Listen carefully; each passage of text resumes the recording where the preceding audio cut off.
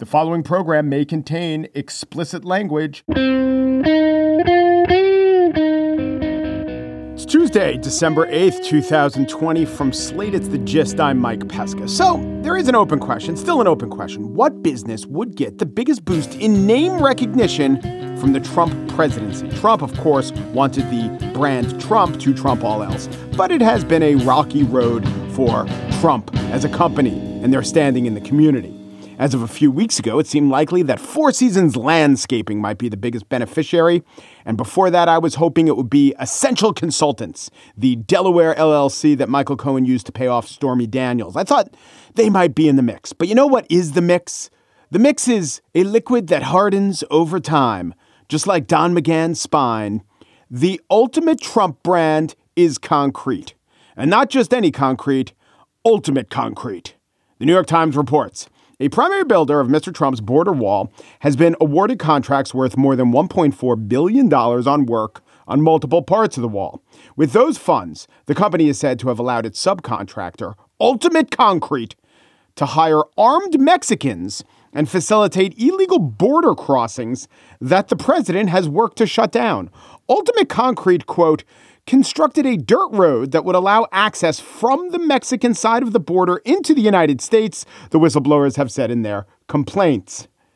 This UC, which are ultimately the initials for Ultimate Concrete, this UC constructed road was apparently the route by which the armed Mexican nationals were unlawfully crossing into the United States. So the construction of a wall intended to keep gun-toting Mexicans without visas or work permits off our soil was policed by gun-toting Mexicans without visas or work permits. The whistleblower suit also alleges that in the 6 months the wall was being built, it was breached more than 320 times with people coming from Mexico.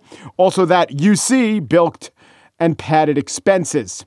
When one of the whistleblowers, a former FBI agent, told the company's owners that you can actually have permission to use armed Mexican nationals as guards for your wall, she screamed at him, "What are you going to do about it?" The answer we now know: file a complaint, leak it to the New York Times, sue for recompense, put the owner's financial and legal status in jeopardy, and finally push Ultimate Concrete to the front in consideration of the biggest brand beneficiary of the Trump administration. On the show today, I spiel about who deserves the coronavirus vaccine. Or do we all deserve the notion of being deserving? But first, remembrances of things Trump. Donald Trump took special interest in specific companies during his administration. Unprecedentedly so. To a fare thee well, you might say. Carrier, Boeing, Goya, the entire scrap metal industry. But what an odd ride he had with Harley Davidson. He courted the Harley riders for Trump, and he wound up backing Harley as being a victim of EU tariffs and sanctions. But in between, and you may have forgotten this, which is why we do the segment, he actually called for a boycott of the quintessential American automotive manufacturer. Shares of Harley-Davidson down more than 4% today, second worst performer on the S&P, after President Trump came out in support of a boycott against the company, tweeting yesterday, "Many Harley-Davidson owners plan to boycott the company if manufacturing moves overseas. Great." No, not so great. The motorcycle maker had said it would need to move a plant to Thailand in order to deal with the onerous Thai tariffs imposed on foreign motorcycle makers. All the American bikes bought by Americans would still be made in America. Still, our businessman president backed a boycott of Harley-Davidson because, I don't know, he thought doing so would make him look strong. Then, as I said, Harley got hit by EU tariffs. Trump saw a chance to court a new enemy, and Harley was back in his good graces. What a ride. Born to be wild. This has been Remembrances of Things Trump. And up next, California's Proposition 22 passed on Election Day. It allowed Uber drivers and some food delivery workers to keep their status as gig workers instead of being classified as permanent workers, which meant, among other things, they'd have to be given benefits and could unionize.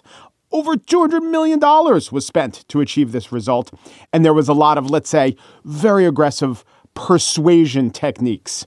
But I did wonder if maybe the success of Prop 22 at the ballot box didn't say as much about trickery and tactics as it did about that great motivator, self-interest. Laurel Rosenhall, who covers politics for California Matters, is on next to discuss how Prop 22 won.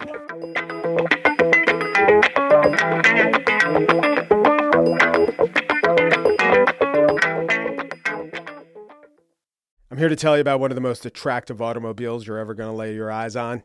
And it's not just how good it looks, it's everything that can do. For those who embrace the impossible, the Defender 110 is up for the adventure. This iconic vehicle has been redefined with thoroughly modern design. The exterior, which won me over, is reimagined with compelling proportions and precise detailing.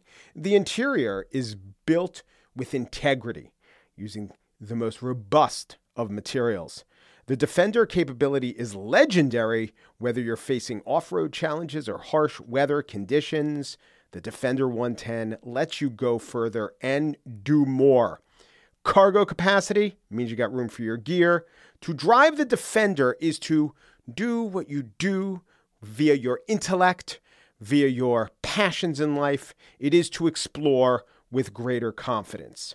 Ready for a wide range of adventures? The Defender family features the two-door Defender 90, the Defender 110, the Defender 130 that seats up to 8. Learn more at LandRoverUSA.com/Defender. The first taste of rare bourbon you finally got your hands on. That's nice. At Caskers.com, we make this experience easy. Caskers is a one-stop spirit curator with an impressive selection of exclusive, sought-after, rare, and household names in the realm of premium spirits and champagne. Discover the top flavors of the year now by going to Caskers.com and using code WELCOME10 for $10 off your first purchase. Get $10 off your first purchase with code WELCOME10 at Caskers.com. So the crazy thing about Election Day, especially in a presidential year, is we focus so much on that big result, and we're being forced to keep focusing on that. And then there are, of course, the Senate races, national. But if you just randomly took, one or two state house results or ballot initiatives, those would be stories for days, even to people outside the states. Well, California is big on ballot initiatives, and they had a raft of them recently, as they always do. And one of the more fascinating ones was a Proposition 22, which is a specifically California thing because the state also has a pretty strict law about unionizing gig workers. So the proposition would exempt Lyft, Uber, some of the Instacart drivers from unionization. How it played out, some of the winners and losers, some of them pretty interesting, is a fascinating story. It's all been covered by Laurel Rosenhall, who covers politics for Cal Matters, which is a newsroom and online and in your ears and in front of your face nonprofit newsroom that's doing a great job in California. And Laurel joins me now. Thanks for coming on. Yeah, happy to be here. Prop 22, a yes vote would mean what? That the Uber drivers could continue as gig workers outside of a union? Yes, but I would just modify that a little bit because the law wasn't really only about unionizing. The law that the gig companies wanted to get their drivers exempted from really has to do with kind of how are workers classified under the law? Are they independent contractors or are they employees? And so as an employee, yes, unionization could become an option, but there's a lot of other things that the law required that the gig companies wanted to get out of. I mean, it was minimum wage and overtime and reimbursing people for their expenses and paying into the workers' comp system and following the legal requirements for paid family leave and paid sick days and unemployment insurance. So, it was sort of that whole menu of employee benefits that the gig companies didn't want to be a part of. What is the state of the law, independent of the results of this proposition, as regards gig workers in California? Because it's different from a lot of other states. A couple of years ago, California passed a law that was called here AB 5, Assembly Bill 5. The whole point of that law was to, codify this state court ruling that was trying to draw this, distinction between who's an employee and who's an independent contractor. And the law basically makes it clear that drivers for these apps and also, delivery drivers would be classified as employees.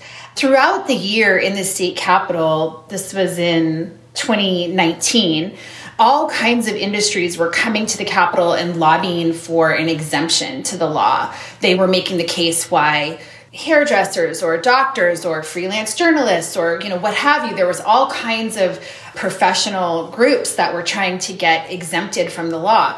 And the legislature approved a lot of those exemptions. And so Uber and Lyft, again, before this ballot measure this year, they were trying to get carved out of the law, from the get-go. And it didn't work. And the Democratic lawmakers who, they have complete control in the legislature here in California, many of them made clear that they felt that the gig companies had sort of led California into this feudal economy where, you have just so many people who are making these barely scraping by. And there were all kinds of stories about, Uber drivers who were sleeping in their cars and things like that. And so they were really clear, and again, with their allies in organized labor, that the drivers were not going to get the exemptions that some other professions got. Right. So the stakes of 22 seemed clear, but the constituencies were a little unusual. Some of the non-unusual parts were the unions signed up against it. Uber, Lyft, the big companies poured tons of money to support it. But what about the drivers themselves? I mean, I guess it's hard to do an accurate poll, but what did your reporting indicate where the drivers themselves were on this proposition? I mean, they were mixed, and I give credit to my colleague Lauren Hepler, who did a lot more reporting on this particular initiative. They were mixed. There were drivers that were on the unionized side that wanted to kill Prop 22 and be able to set the stage for organizing. And there were drivers that were on the other side, that were on the company's side, that were arguing that the flexibility that the gig work allows for is worth it to them. Right. So tell me about the amount, not just the amount, but what was the messaging? What was the quantity and quality of the messaging on each side of the issue? Yeah, so this is just a huge part of the story because the companies, it was Uber, Lyft, DoorDash, Postmates, and Instacart. They were the 5 funders of Prop 22. And they poured $200 million into this initiative, which completely smashed all records in California, where we have really expensive political campaigns here, a large state, many media markets, and, but the previous record had been, practically half of that. So they were really pouring an insane amount of money and basically made it the most expensive ballot initiative in history, probably not just in California, but probably for the whole country.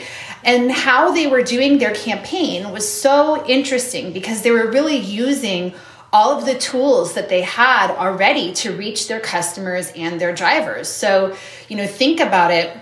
A corporate-backed campaign, of which there have been many in California, that might be sponsored by a pharmaceutical company or a oil company or a cigarette company. They have very indirect ways to reach their customers, right? Because they have to just send out mailers and put commercials on TV. They don't have a super direct way, but a company that already has your address, cell phone number, email, shopping preferences, travel history. These companies, these apps, they have an inroad right into our pockets and our purses and, in a way that was really different. So they were sending ads out. If you use the app to hail a ride, you would see an ad. The DoorDash company put a bunch of stickers on the delivery bags, like the paper bags that restaurants would pack up the food in that would get sent home to people. And Instacart was also asking their shoppers to put campaign literature in the shopping bags. So they were really doing this campaigning in a way that we that we haven't seen, just directly to the customer. And same thing with the driver. Drivers were seeing yes on 22 ads when they would open up their side of the app when they were trying to, start their shift driving. And then, of course, they also use their money to flood the airwaves with all of the, normal traditional kind of campaign ads, including, text messages and TV and digital and all that. On the other side, the labor unions, they put a lot less money into it. I think it was in the $10 to $15 million range. And they had a lot of priorities on the ballot this year. So they were sort of splitting up their money and their effort on multiple different initiatives that they were working on. And so this one, the firepower was really kind of diluted for labor on this because they had so many other things they're working on. While the gig companies, this was their only fight on the ballot. And some people in labor also said that they were held back by the circumstances of the pandemic. Obviously, labor unions, their strength is in communicating with their people and with voters, kind of boots on the ground, face-to-face style, which just wasn't possible, during the pandemic. And also during the pandemic, the only other person that some people would see is the DoorDash or Instacart delivery driver. Exactly. For days on end. Exactly. Did your reporting show that one side was arguing more honestly than the other? This is a fight that is being fought in many realms, right? There's lawsuits in the court, there's legislation in the state house, and then there's also the ballot initiative. And the gig companies, they were fighting against a law that they never followed. So when the law was passed as saying that they had to treat their drivers like employees, they basically just said, no, we're going to try to undo this. We're going to try to change this. And so, we're not going to follow the law. So all of their messaging was focused on comparing Prop 22 to what they were doing without following the law.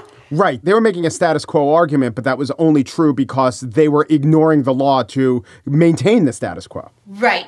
And so that makes it really confusing. And they were also arguing that if they did follow the law, if they did have to provide all of these employee benefits to the drivers, that they would have to cut back service, that there would be fewer drivers, that the service would get more expensive. And, that is probably true. I mean, is it true to the extent that they said it would be? I mean, the economists, both sides hired economists that, came up with different numbers that, in terms of how much the drivers would get paid and how much the service would be cut back. But that is a powerful argument if people are afraid that the rides are going to become a lot more expensive or that this desirable service could disappear. Yeah. There's one other thing that I want to get to, which is that I talked about the coalitions on each side and, the major Democratic candidates, including Kamala Harris, supported the law as it was, and they supported the fact that Uber, Lyft, DoorDash should have to follow the law. But then there was the NAACP. Tell me about the NAACP's endorsement and perhaps motivation thereof. Yeah, so the California NAACP is a big player in California politics and had been headed until very recently by a woman named Alice Huffman. She's a political consultant with a long, successful career in California politics. And she also had been the president of the California chapter of the NAACP for about 20 years. Over the years, she took on political clients, campaign clients, ballot measures that also aligned perfectly with endorsements by the NAACP. But this year it was really remarkable because that happened on 5 different ballot measures. And her campaign consulting firm was paid $1.7 million by these 5 different corporate ballot measures.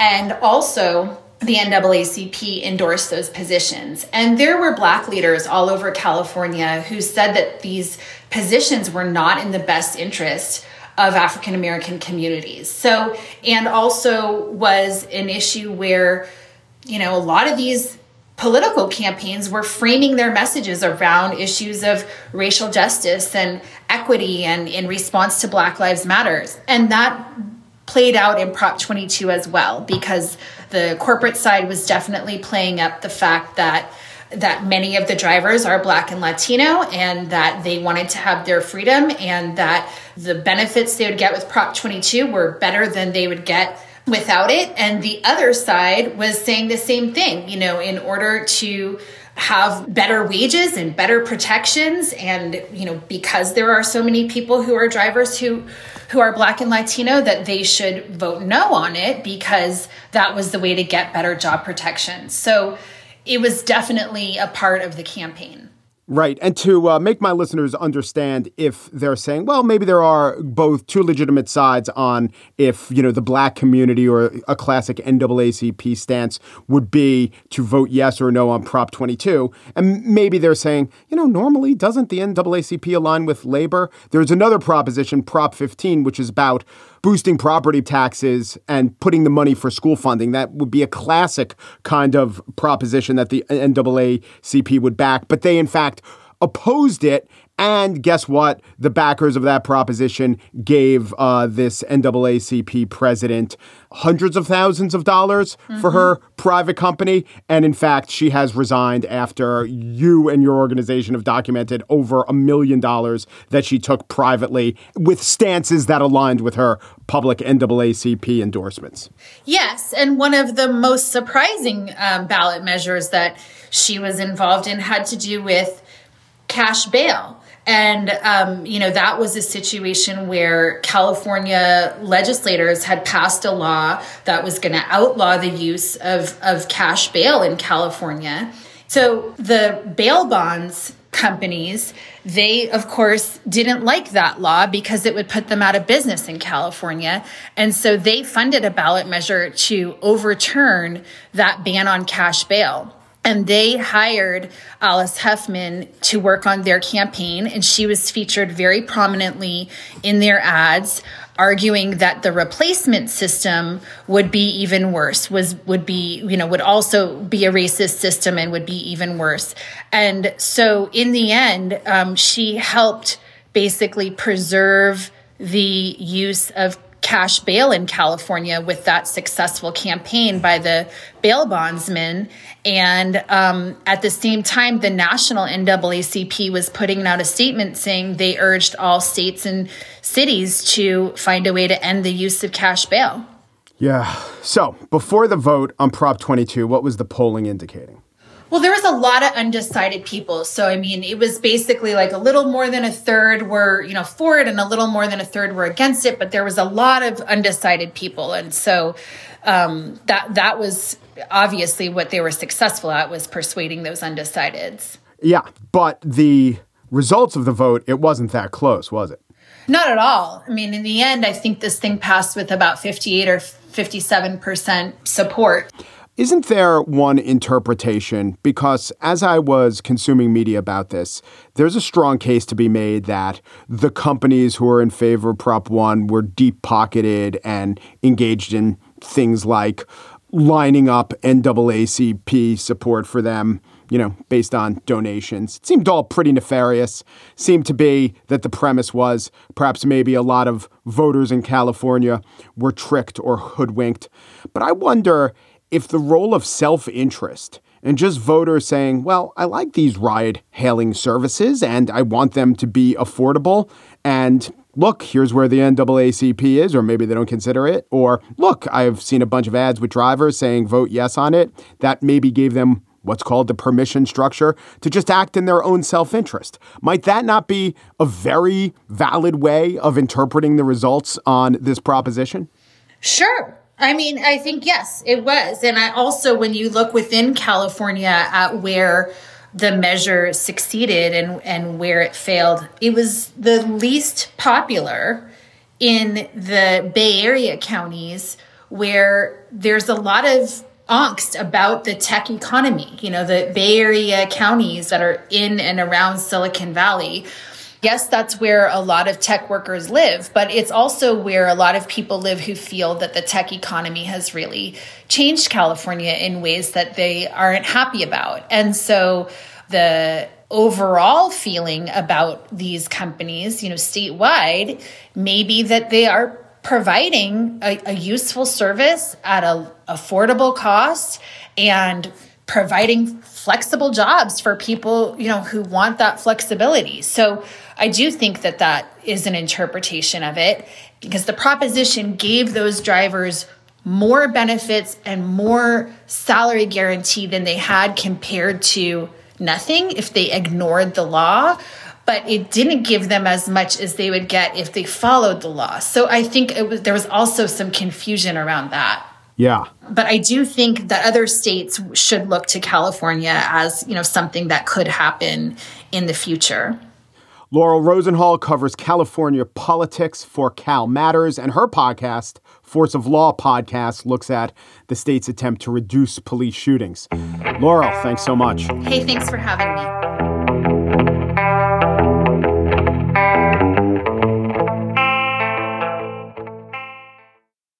And now the spiel. New York Times story. Many trial volunteers got placebo vaccines. Do they now deserve the real one? There's one word in there that struck me as a little bit off, and it was deserve. Deserve discourse around vaccines, I think, is exactly the wrong way to think about it. First of all, the concept of who is or isn't deserving, it's entirely subjective, and it's a really poor proxy for effective medical decision-making. Talking about who deserves a vaccine is like a reverse trolley problem. But we're not just talking about the number of workmen to be saved or slaughtered. We're delving into their character, their history, their employment status, even their girth. Fox News headline, could obese Americans get the coronavirus vaccine first? As the article explains, those who suffer from obesity are at an increased risk for severe illness should they contract coronavirus.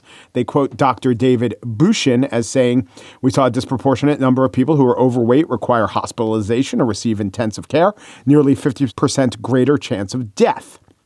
But of course, the comments underneath disagreed on deserve grounds. Quote, obesity is a choice for most Americans who fail to eat properly and exercise. I'd stop there. But it's entirely the wrong way to think about it. And it seems horrible. It does seem horrible to say, oh, fat people don't deserve it because they brought it on themselves. We kind of get stuck in the mindset. No, they didn't bring it on themselves. I'm saying that entire discussion, which is pretty much settled, is irrelevant. The question is, what would have the greatest medical effect? And not only would giving the vaccine to people who are more likely to be hospitalized and receive intensive care help those people, it would help everyone else because they wouldn't be using hospital beds or requiring intensive care. Now, if the concept of the deserving or undeserving fat strikes you as unnecessarily cruel and backward, what about the idea of the deserving or undeserving felon? The experts agree COVID is raging out of control in U.S. prisons, and once it's introduced into such an ecosystem, it spreads quickly. If the goal is a combination of humanitarianism and effectiveness, prisons should be high on the priority list. But here's Colorado's Democratic governor, Jared Polis. That won't happen. There's no way that prisoners are going to get it before members of the vulnerable population. Now, as we do 65 and up, I would think that would include prisoners that are in that category. But the vast majority of people 65 and up are free. It'll first go to people in nursing homes, veterans facilities, frontline workers.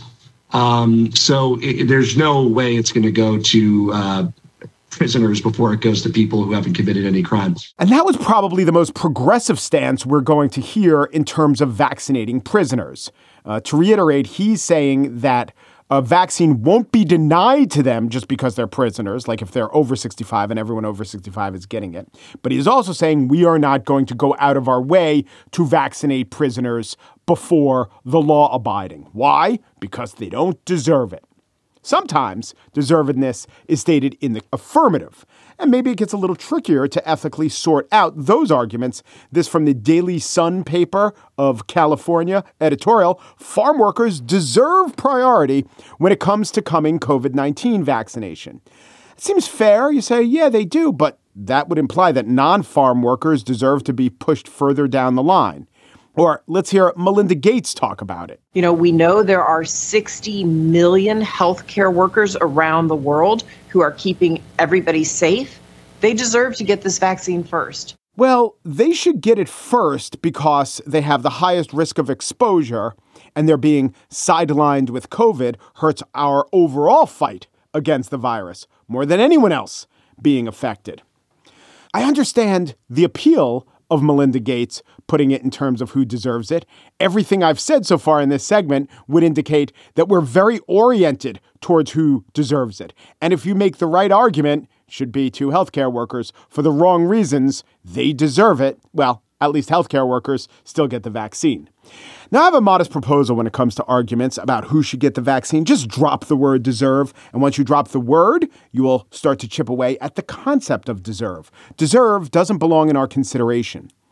We can't spend time making ethical or moral judgments based on the goodness of people. The entirety of the judgment should be about the effectiveness of the medicine. I actually made a similar point a couple of weeks ago about the idea of some people deserve PPP funds and some don't, but we always get it wrong. I think it's doubly true about vaccine deservedness. Because if no one deserves to get COVID, and I believe even Rudy Giuliani doesn't deserve to get COVID, then no one deserves to be denied the cure from COVID. And if there are only 10 million, 100 million cures out there, and the rest of us would go uncured, that would be one thing. But we'll be able to get everyone who needs a vaccine over time.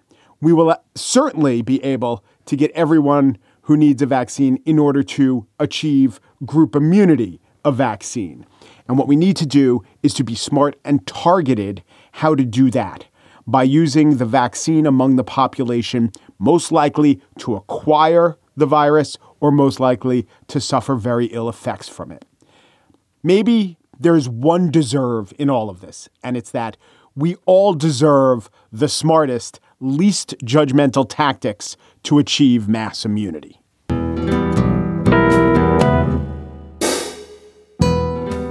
And that's it for today's show. Margaret Kelly produces The Gist. She also moonlights at the company Penultimate Putty. Not quite as firm as Ultimate Concrete, but second best. Daniel Schrader produces The Gist. His favorite brand name from the Trump administration is Chanel Rian, the OAN correspondent who hasn't been given press credentials, but she just shows up as a special guest of the administration and asks questions every press conference. Alicia Montgomery is the executive producer of Slate Podcast. At the end of a long workday, just likes to open up that 131 cubic inch Screaming Eagle crate engine and drown out the troubles of the workaday grind. I mean, it's attached to a Harley, but it doesn't just go in the garage, put on an engine. It's 2 wheels in the open road. Roaring her troubles away. The Gist. Say what you want about Ultimate Concrete. It is an improvement on Concrete Ultimate, the Frisbee-based sport that has broken more fingers than the Lucchese crime family. Peru, de Peru, du Peru, and thanks for listening.